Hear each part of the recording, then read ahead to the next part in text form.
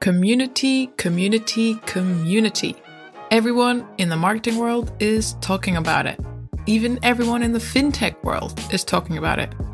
A combination of the pandemic, everyone going online, and even crypto seems to have weirdly brought us together through the power of online communities.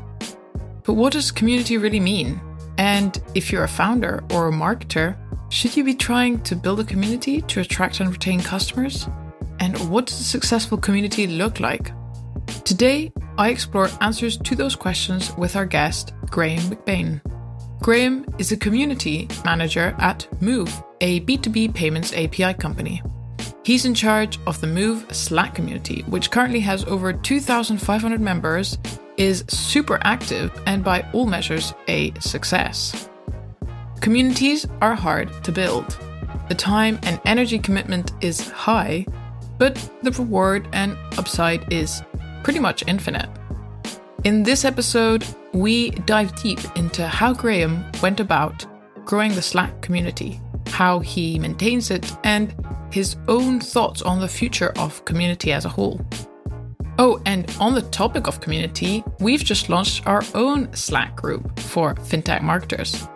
That's right, it's a Slack community where you can meet other fintech marketers and founders, engage in group discussions with industry experts, and chat about upcoming podcast episodes. You can join now at fintechmarketinghub.com/Slack. This episode is full of practical and tactical tips and advice, so I really hope you enjoy. Let's hear from Graham.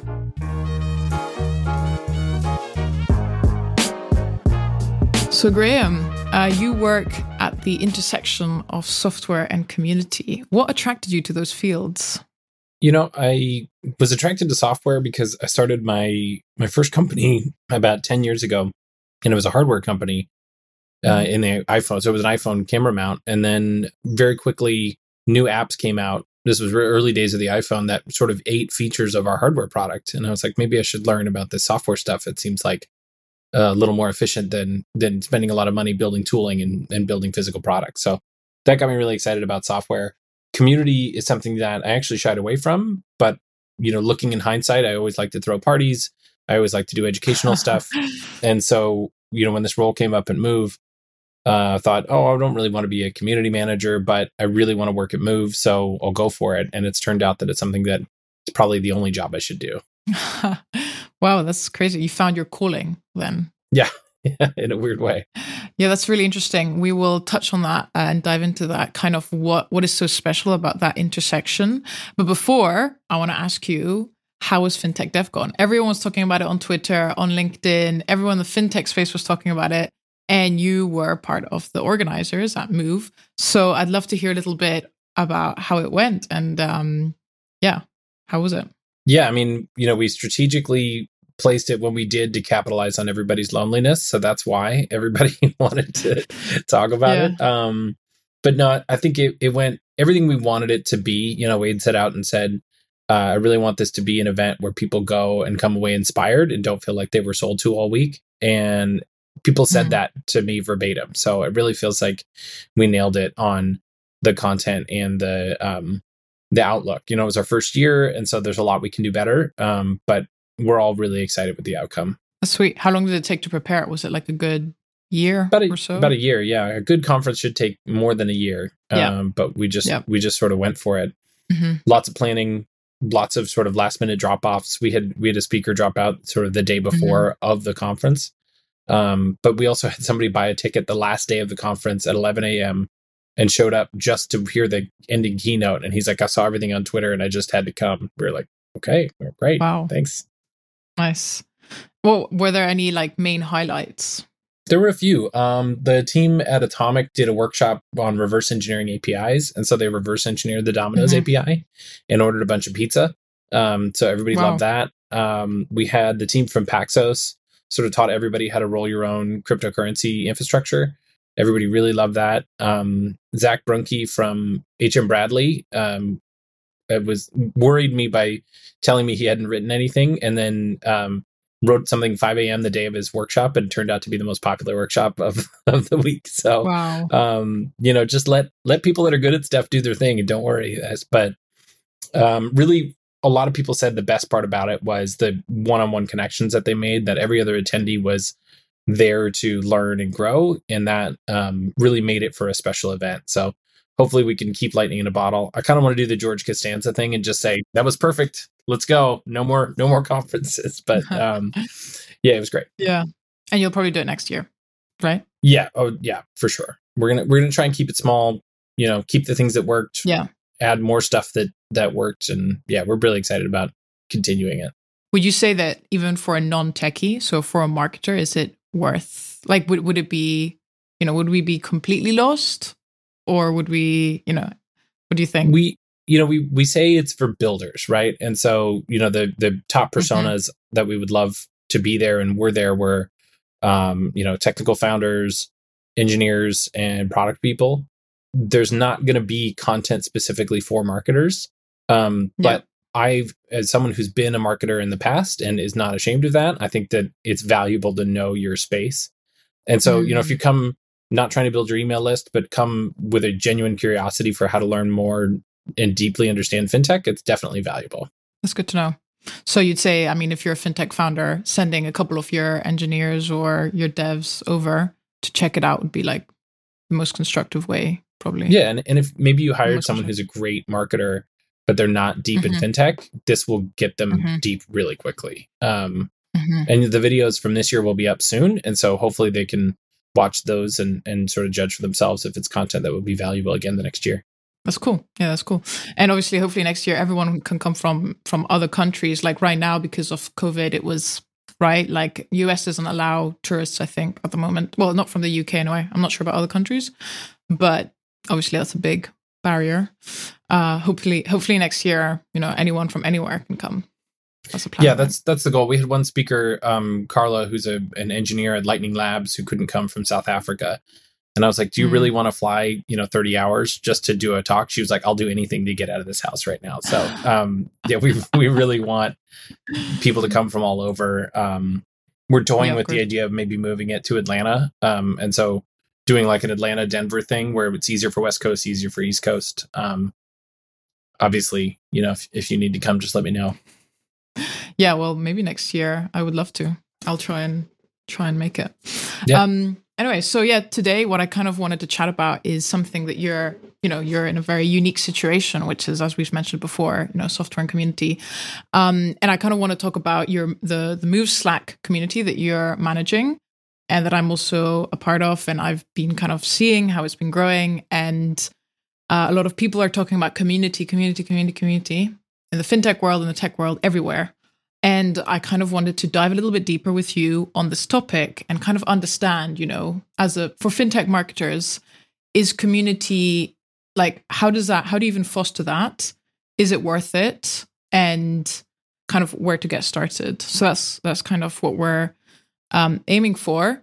And so my first question to you is, why did you start? What was the trigger to start a Move Slack community?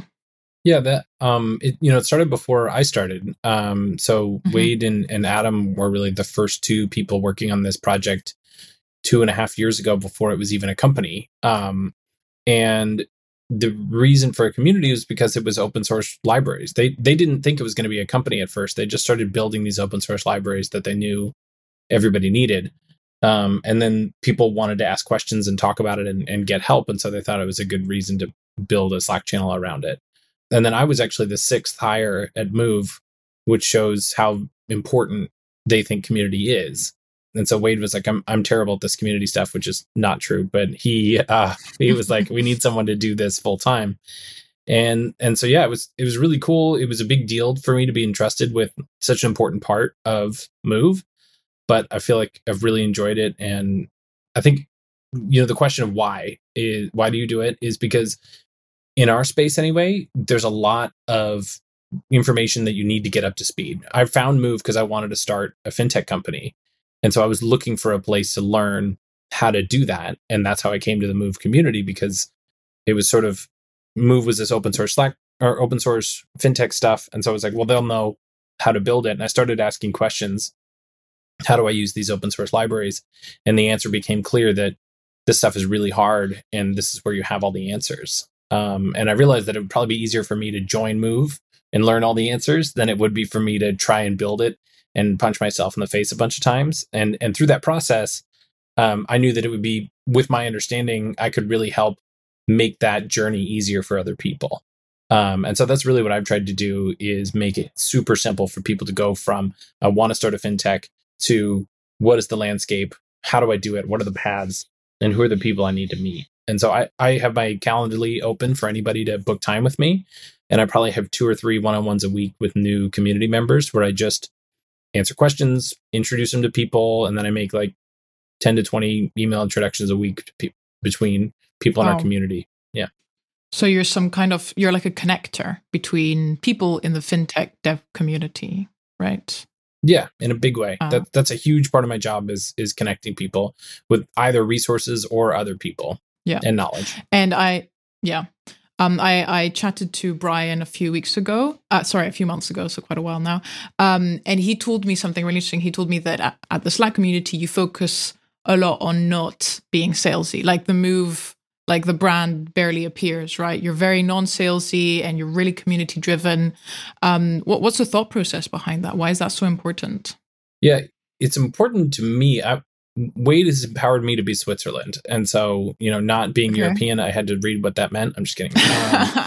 But really the goal was, it has to be the best place to learn about building in fintech, full stop. And Move isn't always the right answer for people. And I learned a long time ago that you build trust, and which is so important in the developer world. Trust is everything, and the developer world is extremely small. The entire world has, I think, 27 million software engineers, and an extremely small subset of those people work in fintech. And so word gets around very quickly. And so the goal is to just provide the best information possible on how to build a fintech of any kind, not just a kind that might use Move. And it's pretty simple, right? If you become the trusted source for how to learn to build a fintech, a lot of people are going to go to you first.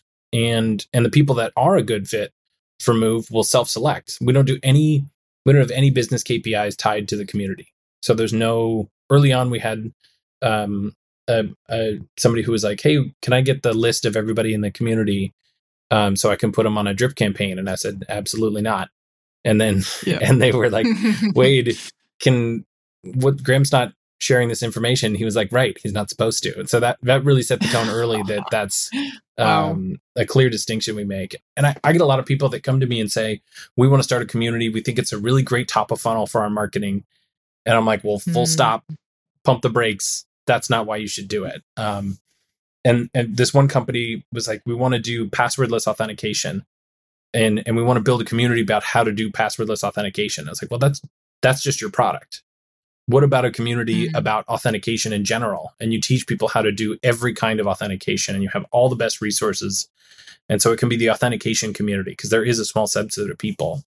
And it sort of clicked for them, like, oh, duh, and if you teach people how to do it all the ways that you think are wrong, and you say, well, and if you want to do it our way, here's that information, just like it is with everybody else, then people will trust you. And even if they don't use you, they'll recommend to other people because they trust you. And that's the number one thing. Yeah, there's two things that I think are important here. First of all, you can't fake community.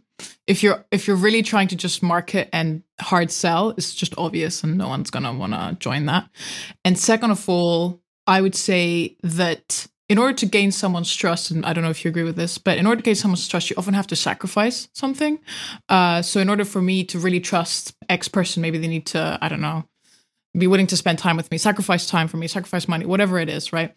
And I feel like one very good way as a product, as a brand to build trust is to, for example, suggest that a competitor is a better fit when it actually is a better fit, right? So basically being super transparent, and instead of just hard selling my own product, I'm actually saying, look, here is a list of products, ours and our competitors, and we're actually going to help you find the best one, even if that means picking a competitor. I don't know how that links to the community. I guess my point is just that with that community, that's also your attitude, right? Which is competitors are welcome here, right?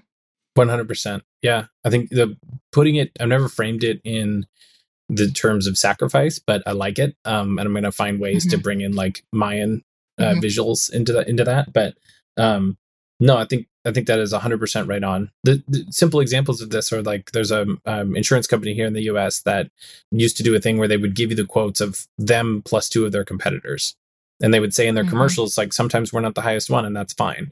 Oof, And I think, yeah, you're 100% right. It's sharing. I do email intros to people that you would consider our competitors all the time for companies that would need a better fit. And at FinTech DevCon, a bunch of people that you might consider our competitors were there and were sponsors. And awesome.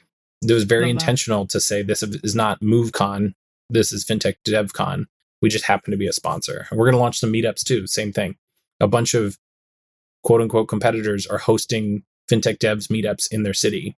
And we think it's great. Like, there doesn't have to be 30 developer communities for FinTech. There should just be a giant one that everybody has equal access to. Yeah, no, I really like that. And yeah, in terms of competitors, I also feel that Brian told me something when I chatted to him. He told me that it was really cool because in the Slack community, you'd have someone from N26 talking. I can't remember the specific examples he used, but people from competitors, large companies like JP Morgan Chase, I think, and someone else, maybe you know the examples, and they were chatting to each other on the community, and it was just like, no one, we just want to share information and chat, and that's it. Yeah. No intent. Well, and a lot of, we talked about the FinTech developer community being small. It was even smaller. And so a lot of the people that run these companies now were running companies 10 years ago when there were 6 people in FinTech, right? And so they're all friends. Everybody wants to win, of course, true. but everybody knows how hard this is. And so I think we had one person who wanted to know how to categorize direct deposits from employers.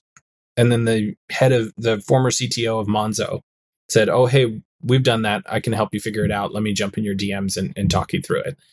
And that guy now works at Synctera, which is just like a banking as a service platform. And that's great. And like we've just got a ton of incredible people that want to help. I think what I also like about it is that it feels like it really aligns with what FinTech is supposed to be, which is, democratization and accessibility and transparency and customer centricity. And if we say that FinTech is better than incumbents because of all those things, but then when it comes to marketing, we're like, ooh, competition, no, then you're defeating the purpose, and you're not saying what you say you want it to be. You're not being customer centric, because being customer centric is what we said before, is sending them to your competitor when they're a better fit. Because if you lie and you say, actually, come to us, you're not being customer centric. You're lying. You're not. And so you can't have those double standards. And that's what I really like about this. Is just like, obviously, people who are participating in that are trying to actually fulfill FinTech's purpose. Yeah, I don't think we do enough to say that. But I think you're right on. I think mostly what it comes from is just engineers don't really care about outcomes. Yeah, that's true. In some ways they do, but for the most part, a lot of engineers are just in it for solving hard problems. And if they see someone else solving hard problems, they're like, oh, well, I'm going to help that person. And they may even be like, oh, I probably shouldn't have done that. But I think that's just everyone's instinct. It's my favorite part about that's true.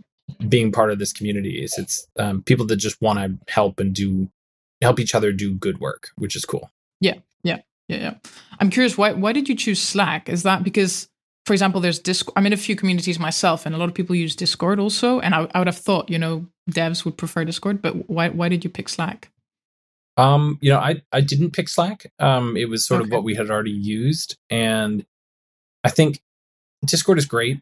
It also has a big spam problem with cross-channel stuff, and we have a lot of people leave traditional finance and come to FinTech, and Slack is a big jump for them.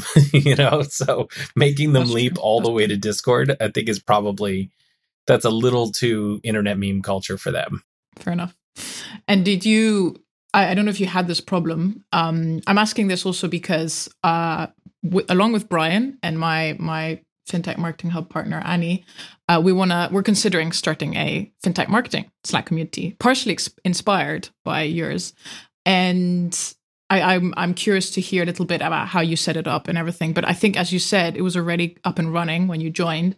But I'm curious, like, when you got started, how did you get people chatting? Like, did it just come naturally, or was it already there, flowing naturally when you joined, or did you have to kind of promote it a little bit to get people to join?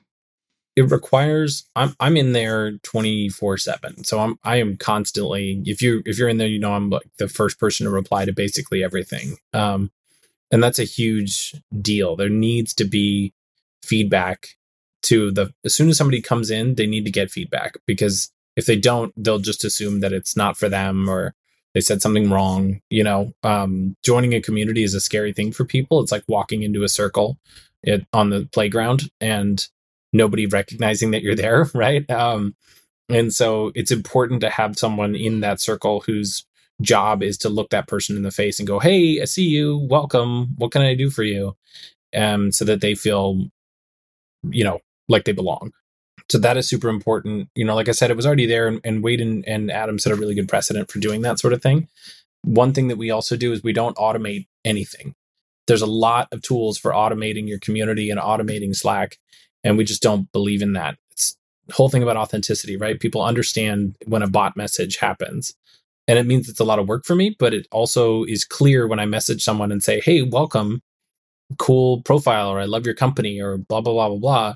It's clear that I'm a human that took time to learn who they are and I'm reaching out one-on-one. After FinTech DevCon, 200 people joined the Slack channel. And so I spent a day and a half welcoming people to the community. So that's important. We used to do happy hours every Friday. And so that's a big thing to just like, if you're new to the community, it's a good way to say like, come meet people and chat. So it's good to have like a weekly thing like that. We're going to move those to Slack AMAs just because I've seen those be really successful in other places. So, you know, like we would have you come on and for an hour today, you're going to answer any questions about what it's like to be a marketer in fintech for people. That's really cool. Yeah, I was about to ask you like best practices in community. I like what you're saying about bots because I'm part of quite a few Slack ones, and they do well. One does not, but one does, and it's just awkward when no one responds. It's just like a little bot that says like "Happy Friday, how was your win?" I mean, I think I understand it obviously, but I think it's interesting what you're saying. Do it all manually. Are there any other best practices you found? Like I'm thinking one of the I can see happening problems is like unsolicited DMs trying to, you know, sell something. How have you tried to control that? Yeah, one of the first things I did was create a code of conduct for the community.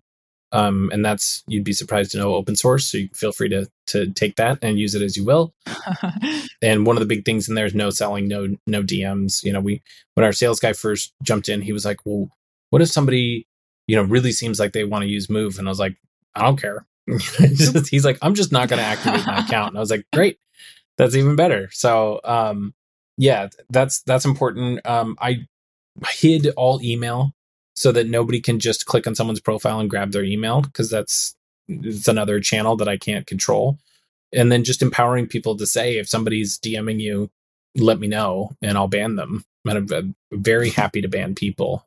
We had somebody who was posting just like generalized LinkedIn advice, like how to grow your LinkedIn profile. And I kept deleting it and telling him not to post it. And then he kept doing it. And so I just banned him because I was like, adds no value to what we're trying to do here. Fair enough.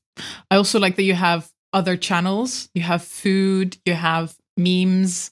Is there like any favorite channel where a favorite channel is not really the right word, but like what is some fun stuff that goes on apart from talking tech? I mean, the food one and the dogs one is just like a eye cleanser, right? So like pets is great. Yeah. And the food one is really good. We have one guy who's on our team who lives in Iowa, and he's just constantly like smoking food and it looks amazing. Memes is my personal favorite just because that's what I'm into. But it's great. I just love people connecting in those ways. You know, it's weird. I found that General, everybody wants to be seen, right? And General has everybody in it. And so it's a constant battle to try and push things to these smaller channels. And I have a debate right now is, should I even do that? Or should I let General be this big thing? As we grow, we're running into different challenges now than when we were smaller. Before it was how do you keep the conversation going? Now it's how do you curate the conversation so that it's relevant? That's interesting. I think it's important to have, the food, the dogs, the books, and all that, because it humanizes it a little bit more. And also, this is what I'm realizing: communities. It's very important in communities for them to be successful, for there to be that personal human element, because we're not meeting. This is what they say about Zoom meetings versus in-person meetings. In person, there's always that small talk, how are your kids, etc. And on Zoom, it happens, but not really as much. It doesn't feel as authentic. And I guess that with these channels in the community, you're kind of trying to enable more of those. We don't just code and talk about fintech. We also have a life and do other stuff, which I think is also important. And it humanizes a bit the community. Yeah, 100%. It's really hard to do. I think that's why, like I said, we're going to launch these meetups. And the whole point of that is my big, OKR was help foster meaningful one-on-one relationships. And that's, again, back to that has nothing to do with Move's bottom line, but it's important.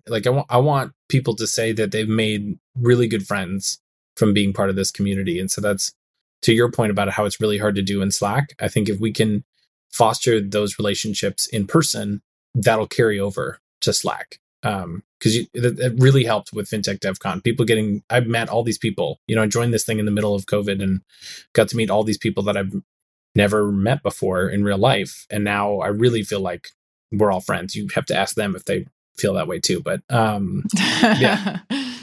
Yeah, of course. And how do you monitor? Because you said, meaningful conversations, that's between other people. So do you kind of wait for that message that says, oh my God, I love the Slack community. It enabled me to meet X, Y, Z. Is that the kind of messages you're hoping for?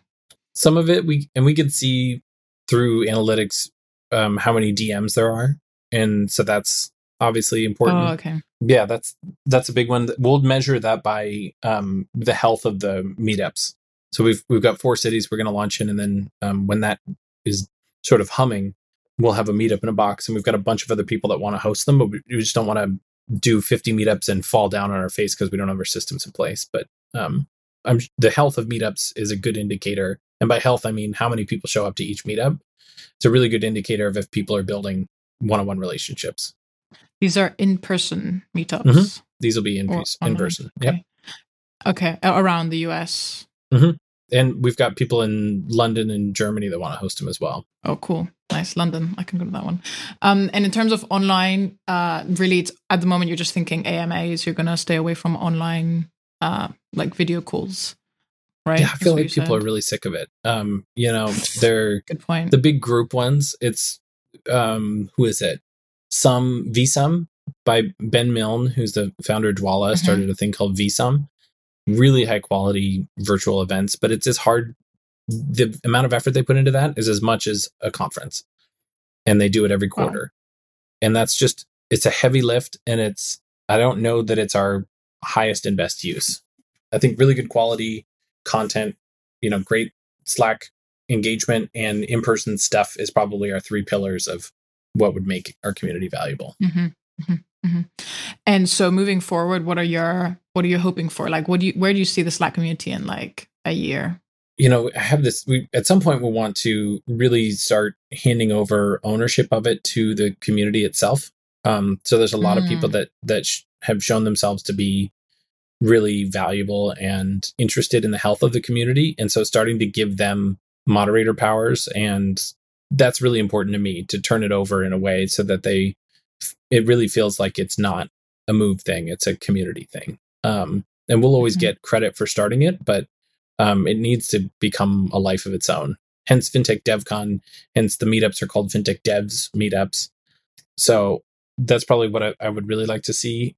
Also, when we do these in-person meetups, that's going to create a sort of what I call concentric circles of belonging. So you've got you belong to the, Denver FinTech Devs meetup, and you joined in 2021, and you're part of the FinTech Devs community. And those are 3 circles of connection that you can have. And when you're in Denver, you're part of the Denver 2021 class of FinTech Devs. And then anyone who joins in 2022, you have a slightly different connection to them. And it's sort of how the military does it, right? They're in the army, and then you're in this brigade, and I don't know how all they go, but it's a way to make it feel small, even if it's bigger. And that's my big focus right now, is making people feel like they belong to something, even if it's really big. Wow, that's really interesting. How would you encourage people to stick to the 2020 people? Like, what if they want to go meet 2021? Oh yeah, no, they can meet other people and all that stuff. It's just basically it's like a badge, a sticker that they get to feel like they're part of. It's like how Y Combinator does batches, right? People say they're W19 or whatever. Same kind of thing. We're not Y Combinator, obviously. We don't give anybody money, but yeah, just I think people are evolutionarily evolved to be in small groups. And so giving them that small group within a larger group helps them better identify. And if they identify, they feel like they belong. And if they belong, they'll stick around. So that's sort of my thought process. Yeah. And it's sounding a little bit, for some reason, it makes me think of cohort-based courses a little bit, although I know this is not a course at all. But this is what kind of cohort-based courses are also trying to do. There's that lack of community with the huge course that the MOOCs that no one completes. And with cohort-based courses, at least you're just with the same group of people for, 4 or 5 weeks or 8 weeks. And there's that. It's a bit like a YC batch, actually, now that you mention it. Yeah, it just makes that feel more. Yeah, that's cool. I wanted to touch on the onboarding because you mentioned it before. I thought you said that every time someone new joins, you get on a call with them to kind of talk to them about the community. Is that right? No, I give everyone the option to. So I personally DM everybody that joins the community and says, "Hey, welcome.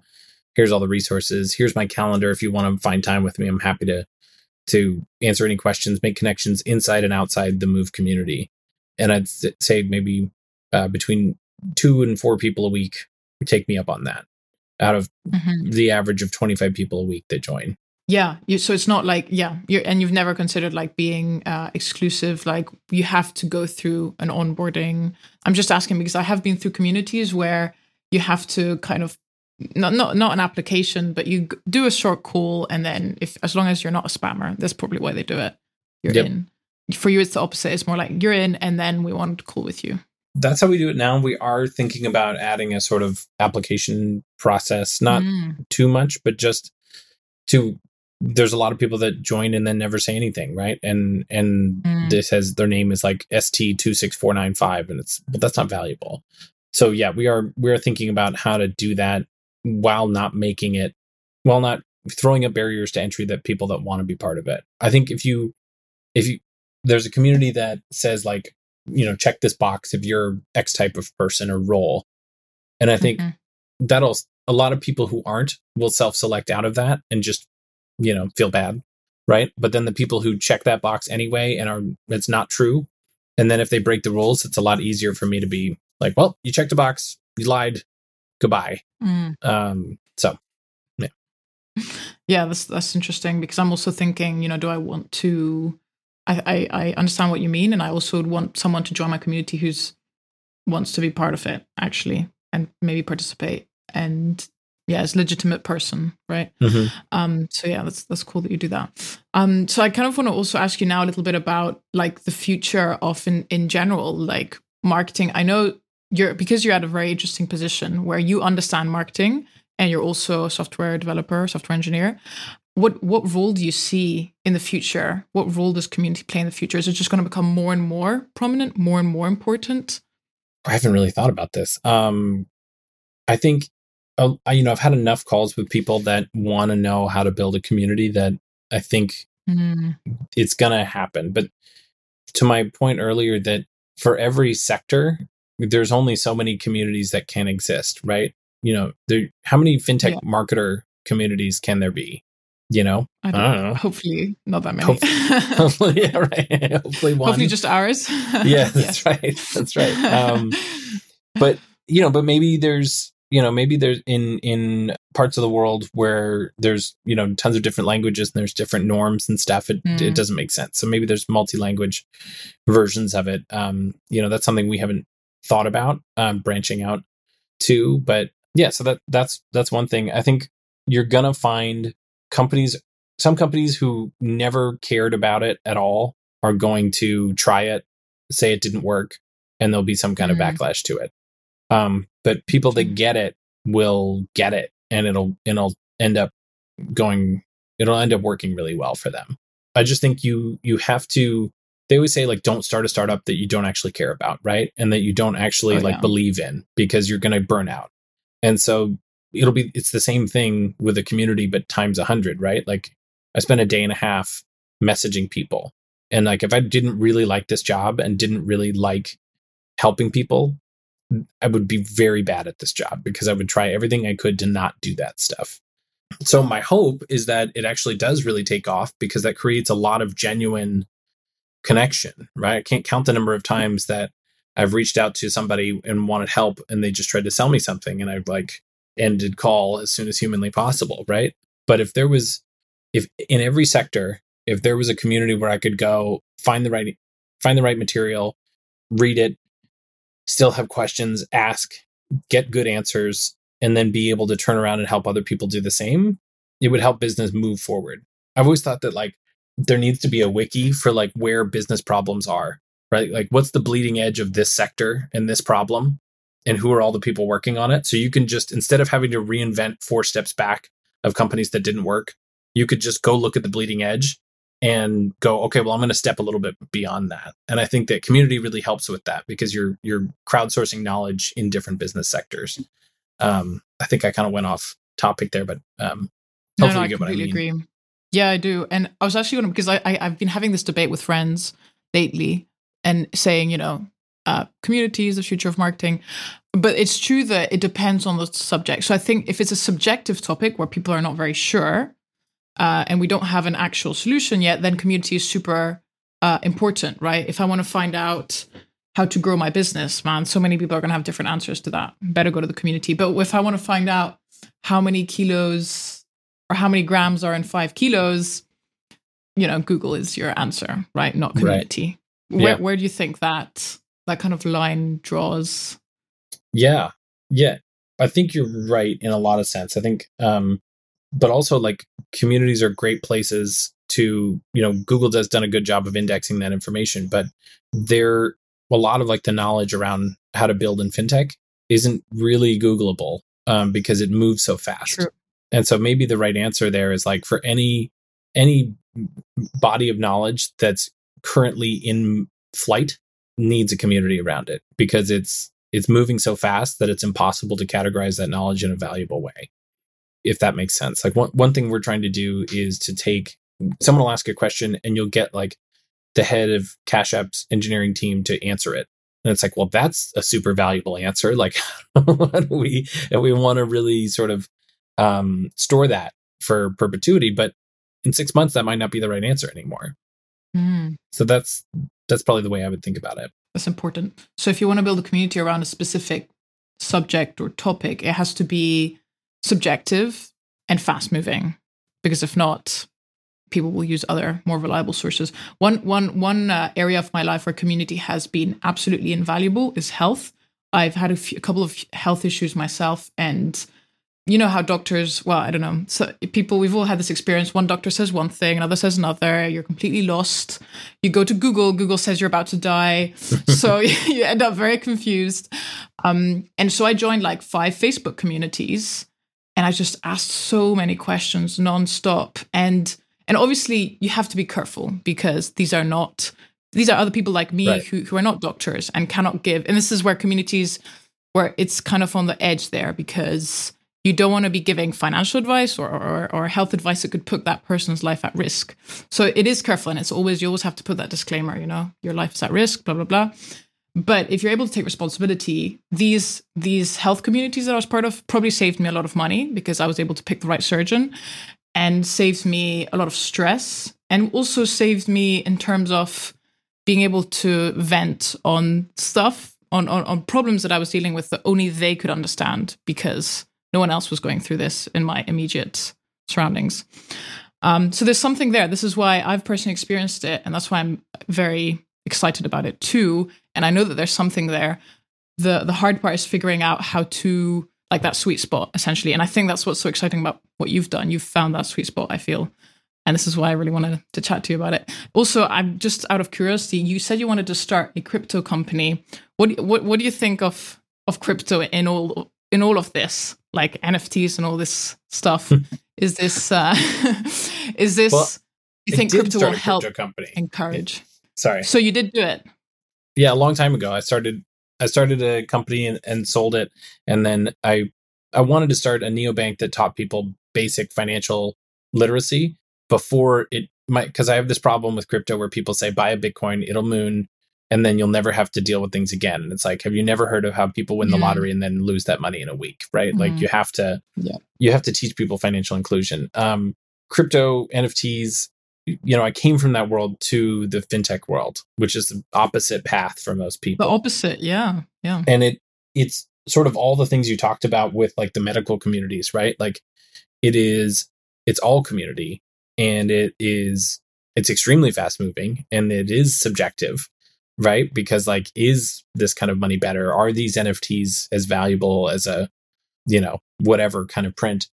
So this is where communities get dangerous, right? Because people this is my thing about crypto. The best marketers are working on the worst projects, and the worst projects or the best projects have the worst marketing. It's 100% how it happens. Because where you started this call, right? Like software engineers, people that do that are not really focused on marketing. And so the smartest people I know are working on projects that are really interesting, but nobody's ever heard of it because they don't have a 30,000 person Telegram group that you've got, 20 people running. And so I think that it's with everything in crypto, it just needs to mature a little bit. Some of the fun will go away when you do that, but we can't have global decentralized money that is also constantly ripping people off. And that's not a true characterization of all crypto. Most people in crypto are the smartest people in the world, and they want to work on it because it removes power and decentralizes power. So yeah, I don't know exactly your question. Maybe I cut you off. No. I mean, so I'll tell you why I'm thinking this is because last week I bought an NFT. Oh. And it was absolutely mind-blowing, the experience in terms of community. I mean, people were so excited that I couldn't keep up with the chat. I was up until late.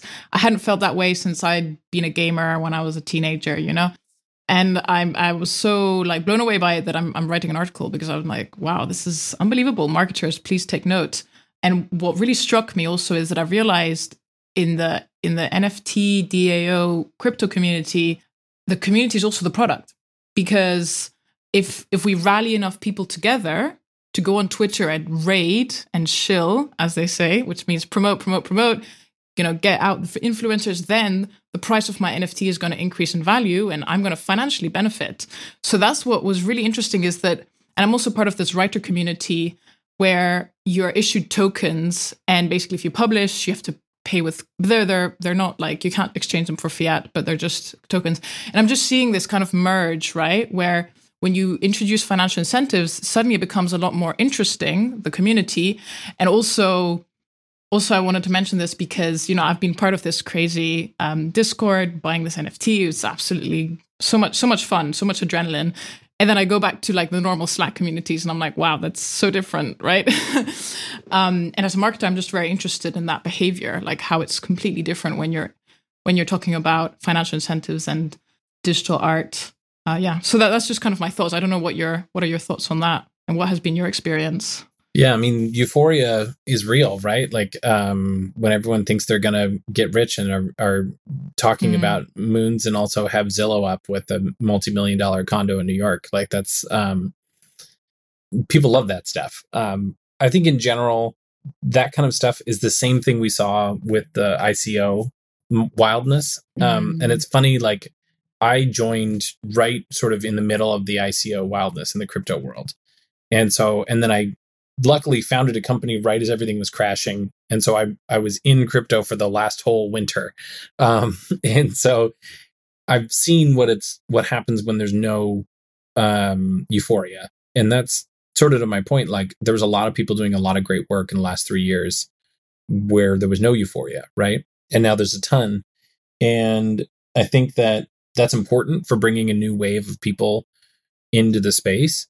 But that music has to stop, right? Like the pumpkin, it turns back into a pumpkin at midnight. It always does. It is impossible for that not to happen.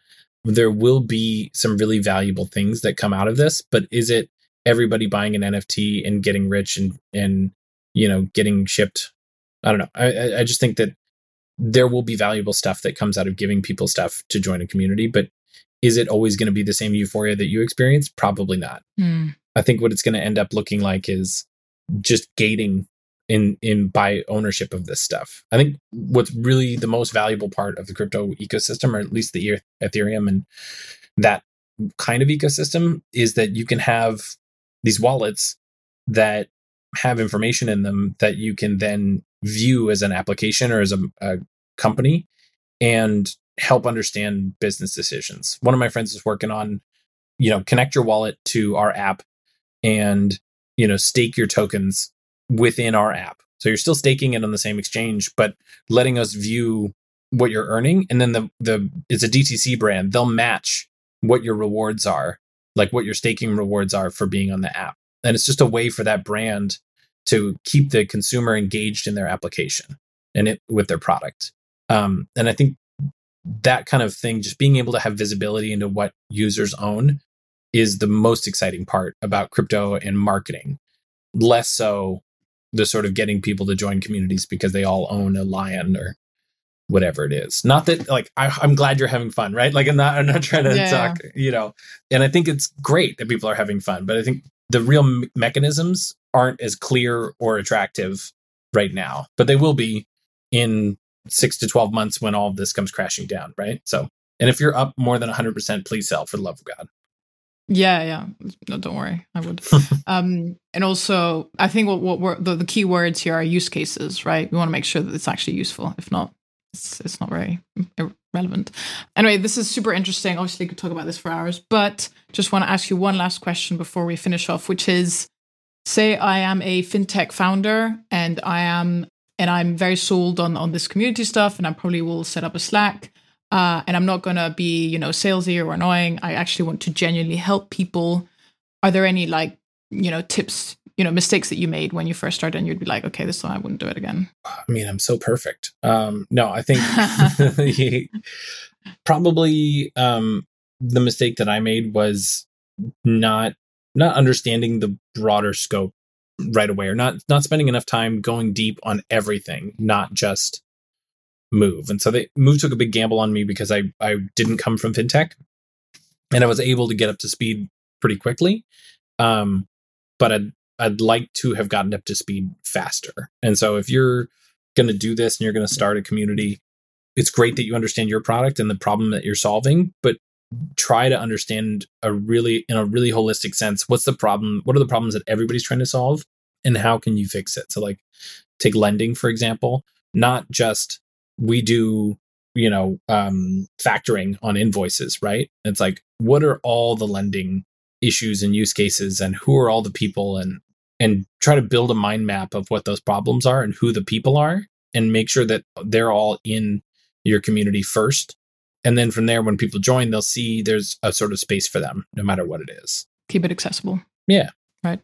Yeah. You're better at summarizing than me, because you're a marketer. No. I mean, no, just an idea.